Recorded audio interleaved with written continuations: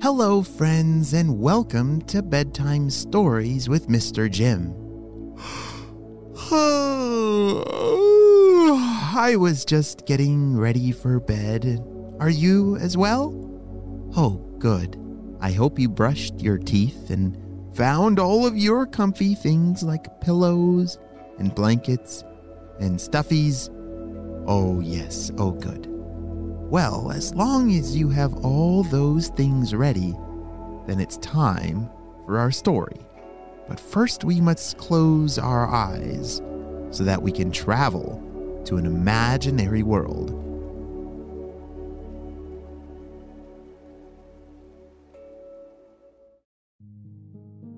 One day, Gloria and Liv were on a train. This is something that they did all the time because they lived in a land with no cars or buses or anything else, just trains. It was so cool. Trains were super important and they brought everybody where they needed to go. But these trains were not your ordinary average train. These trains could fly. Yes, I know, pretty amazing. Gloria and Liv, they were so lucky that they could travel on flying trains, and they loved to go on different adventures and look for new things. Out their window, they could see amazingly puffy clouds, and there goes a flying hippopotamus. Wow, they live in a very different world than you and I. But all of a sudden, the flying hippopotamus started knocking his toes on their window. It's like he was trying to tell them something. So Gloria and Liv decided to land their flying train down on the ground below. They stepped outside from the train and asked the hippopotamus if he needed any help. And he said, "Thank you for landing your flying machine. You see, me and the animals here are all out of water. We could really use your help. Come, let me show you." The flying hippopotamus was now walking on the ground as he led both of these two girls to where his watering hole used to be, but he was right. It was out of water. The flying hippopotamus explained to Gloria and Liv that the water used to come down from a mountain way up high. He pointed to the mountain that looked very, very dry. These two girls knew exactly what to do. They waved goodbye to their new hippopotamus friend and climbed aboard their flying train.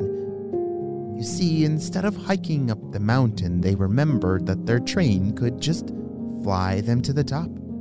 They thought that there might be a problem at the source of the water, which was at the very top of this very high and dry mountain. One of the magical things about this flying train was the conductor.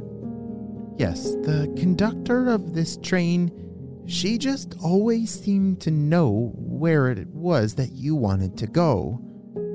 All you had to do was imagine the place that you wanted to be, and it's like it gave her the directions she needed to fly the train exactly there. Gloria and Liv waved their hands out the window towards the hippopotamus and his friends below and yelled down to reassure them that they were going to fix the water. After a short flight to the top of this mountain, the conductor landed the flying train on its very top. The two girls stepped out of the train and looked around. They could see where a river once flowed at the very top of this mountain, but it was completely dry. The sand and rocks carved through the mountain like it wanted there to be water there, but there wasn't a single drop. Wait a second. What was that sound? Drip, drop, drip, drop. Glory turned around and saw an old faucet. Yes, a real faucet sitting on top of the mountain. As she motioned for her sister Liv to follow her, they walked over to this faucet. It was a very large, old water faucet. You know, the kind that you might turn on to wash your hands. The two sisters looked at each other and knew exactly what to do. They turned on the faucet and out the water poured faster than they had ever seen. Pretty soon the river had filled up and the water gushed down from the mountain, crashing down all the way to the watering hole. They looked over the edge and saw some very happy flying hippopotamuses splashing in their new water. Liv and Gloria didn't know exactly what to make of the source of this water.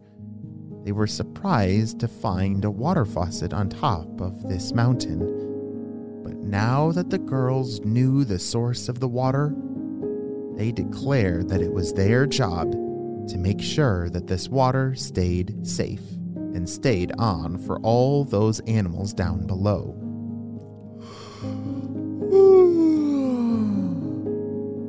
They yawned and climbed back into their flying train to bring them back home. After such a big day, it was time for a big sleep. The